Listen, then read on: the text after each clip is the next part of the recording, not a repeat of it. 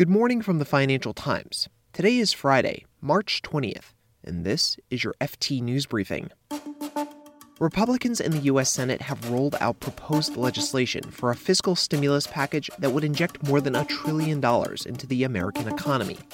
And Paul Tucker is known for helping steer the UK economy through the 2008 global financial crisis. The FT's Gillian Tett spoke to the former Bank of England deputy governor about the actions he thinks central banks and commercial lenders should take right now. Plus, the only U.S. drug maker that makes a potential treatment for the coronavirus raised the price nearly 100% as the outbreak wreaked havoc in China.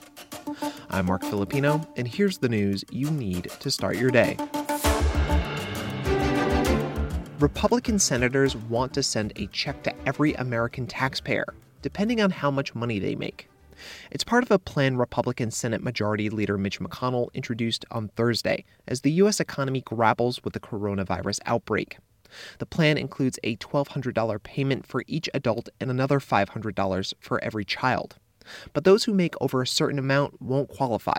Someone earning $99,000 or more will be excluded. Joint tax filers who make $198,000 or more are out too. Besides putting money directly into people's pockets, the plan would also help businesses that have been hit by the pandemic. For instance, up to $208 billion would be set aside for loans and loan guarantees, with $50 billion earmarked for passenger airlines. Under the proposed bill, the U.S. government would be allowed to take equity stakes in companies that receive some of the stimulus. Meanwhile, in Europe, Giuseppe Conte became the latest leader to call on the EU for help. The Italian Prime Minister told the FT the European Union should tap a €500 billion rescue fund called the European Stability Mechanism to confront the continent's economic crisis. Mr. Conte praised the ECB's recent bond buying moves, but says more still needs to be done. The bailout fund was established in 2012 during the sovereign debt crisis. Mr. Conte's plea came on the same day the number of coronavirus deaths in Italy overtook those in China for the first time. Paul Tucker knows a thing or two about handling a financial crisis. Sir Paul joined the Bank of England in 1980 and became the central bank's deputy governor in 2009. At the time, he floated the idea of using central banks as the market maker of last resort in asset classes beyond government bonds. Now, Sir Paul chairs the Systemic Risk Council, which is composed of notable former policymakers. And as the coronavirus outbreak takes hold of markets, the SRC has some recommendations for those trying to limit the economic damage. The FT's Gillian Tett, who has been helping us understand this week's financial market moves, spoke to Sir Paul yesterday. She spoke to me about their conversation, including his views on the role of central banks, commercial lenders, and why they might need to adopt a wartime footing. Paul argued clearly the central banks are going to have a much bigger role to play, at least in the period of this crisis. They have to keep the financial system operating. And yes, there's been a lot of focus on them providing ways to stimulate economic activity and demand through, say, slashing interest rates. But keeping the financial system operating right now is absolutely critical.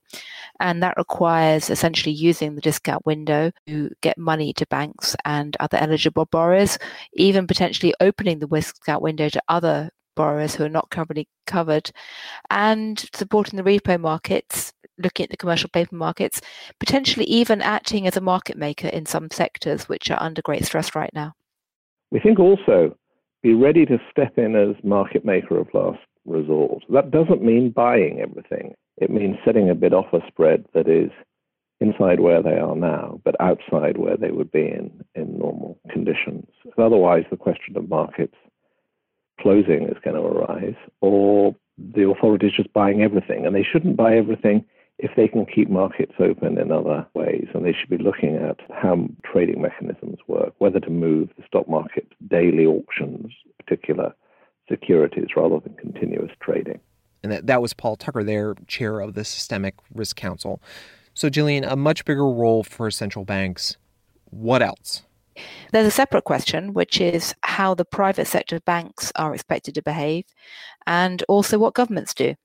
And Paul Tucker's got strong views about what is needed now to ensure that the private sector banks essentially support demand in the economy rather than just making the bank CEOs or the bank shareholders richer? Well, we think banks should suspend equity buybacks and dividends immediately. We think that they should be ready to suspend bonus payments to senior staff and highly paid staff, obviously not to regular people that keep the institutions ticking over and serve the public. He also thinks that governments and regulators should lean on banks to ensure they can do that and change the regulations wherever needed. So in a sense, you're almost putting the banking system onto a wartime footing. And Gillian, we'll get back to that wartime footing idea in just a second, but let's first look at what Sir Paul talks about when he talks about how leverage played a role in the lead up to what could be a very big credit crunch. After the 2008 crisis, regulators vowed that they would ensure that leverage did not spin out of control in the shadow banking or banking sector again, least of all when it had lots of maturity mismatches. And to a certain extent, regulators did a great job of that in the banking system, and they really clamped down on the banks having too much debt. The problem now, it seems, is the shadow banking world. And in spite of everything that regulators said, it appears from the violence of the share price movements in recent days and the movements in fixed income and credit markets as trades are being unwound, that far too many asset managers had far too much leverage and maturity mismatches, which made them vulnerable to this kind of crisis. Some of the dislocations over the past fortnight are absolutely symptomatic of failure to recognize threats to stability from leverage and trading positions and in shadow banking. I mean, the failure, hugely missed opportunity over the last decade to come up with a general policy for shadow banking. I don't mean unlevered long-term investors. I don't mean regular mutual funds. And that has obviously been complicating things for the authorities over the past 2 weeks, just actually when they need to be dealing with core issues. And Gillian, one last clip here from Sir Paul about that wartime footing idea we talked about a little bit earlier. And that if the debt of a country like the U.S. skyrockets, that debt should be in friendly hands. If they have to build up their debt, they should try and ensure it's bought by domestic long-term institutions, by overseas investors who they know to be friendly, and ultimately, if there is an alternative, then the central banks. And I think that's a much better way of thinking about what people call helicopter money, which sounds like Toy Town, frankly, the way it's normally discussed. This could be keeping the debt held domestically, could end up being of strategic importance for our part of the world. But only if the debt absolutely skyrockets, to kind of Second World War levels. Well, in the near future, this is not going to be an immediate issue, I think, or hope. I was on the call to some of the former health executives in Washington today, and they're talking about this peaking in, say, June and recovery starting in September. The issue really is that if there is going to be a massive wave of debt issuance by the US government and other governments to fund any kind of stimulus measures, it's going to require somebody to buy those bonds. And in the last 6 years or so, the amount of bonds held by non-American central banks and other financial entities has rocketed very sharply. The question going forward is, will America be able to sell those bonds to non-American institutions, and would it even want to, given that there's going to be potentially big questions about who gets to hold these bonds, how they behave in the future, and what kind of leverage they will then have over America as a result.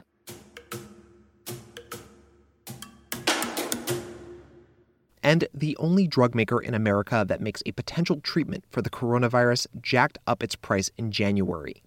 As the outbreak was wreaking havoc in China a couple of months ago, a company called Rising Pharmaceuticals upped the price of chloroquine to about $7.50 per 250 milligram pill, and close to $20 for a 500 milligram pill. That's according to data from Elsevier, a research firm.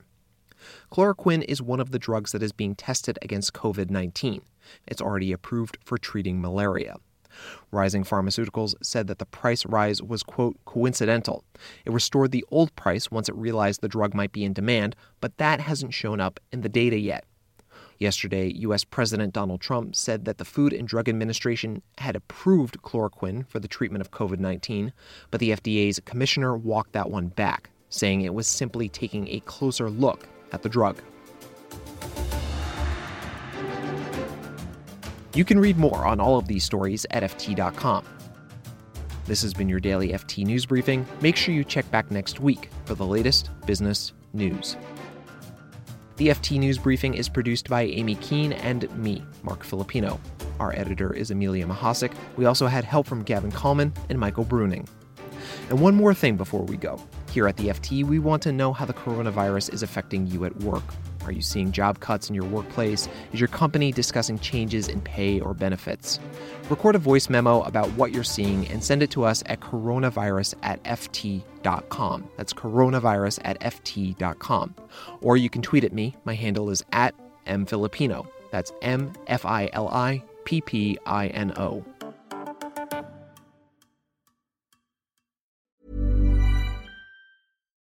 Join us today during the Jeep Celebration event. Right now, get 20% below MSRP for an average of $15,178 under MSRP on the purchase of a 2023 Jeep Grand Cherokee Overland 4xE or Summit 4xE.